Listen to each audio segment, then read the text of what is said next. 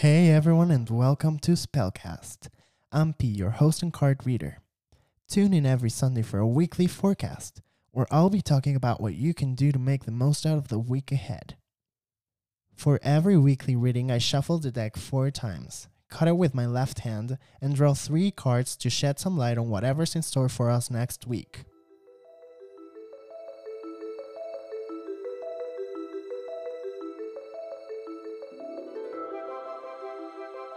Sit back, relax, and pay close attention.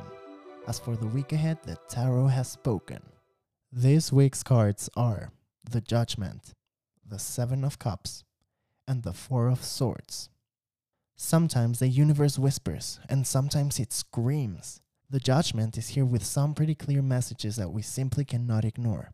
Stop asking yourselves, is this a sign? Yes, people, this is a sign. Don't pretend like it's not.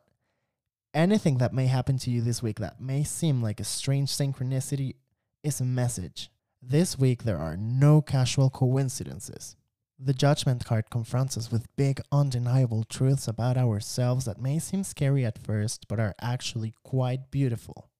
Being honest to ourselves is of great importance this week, and living our truth will prove very beneficial to reach our goals and objectives. If we fail to acknowledge this truth and choose to ignore whatever it is the universe is trying to tell us, we will most certainly meet with a block of frustration. On to the 7 of Cups. This week we will all have overly active imaginations. We might find ourselves daydreaming way more than we usually do.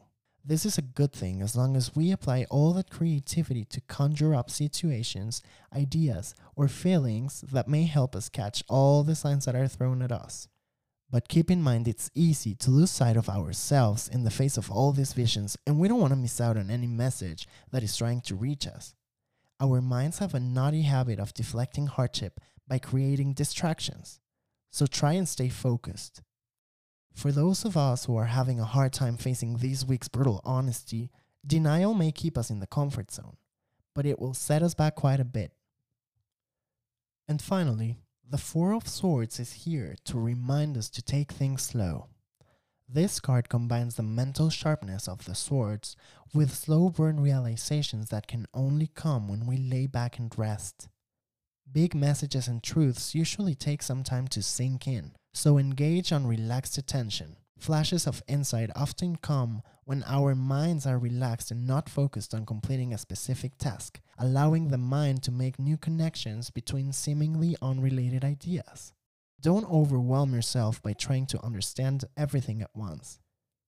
It's hard to stay calm when the universe is telling us, hey, we need to talk. But don't let that cause you any stress or anxiety. Only you can decide the pace of your journey. And that's all for today. Thank you all for being here, and I really hope you enjoyed this week's reading. Make sure to follow @Spellcast Weekly on Instagram, where I'll be reading all your comments and questions.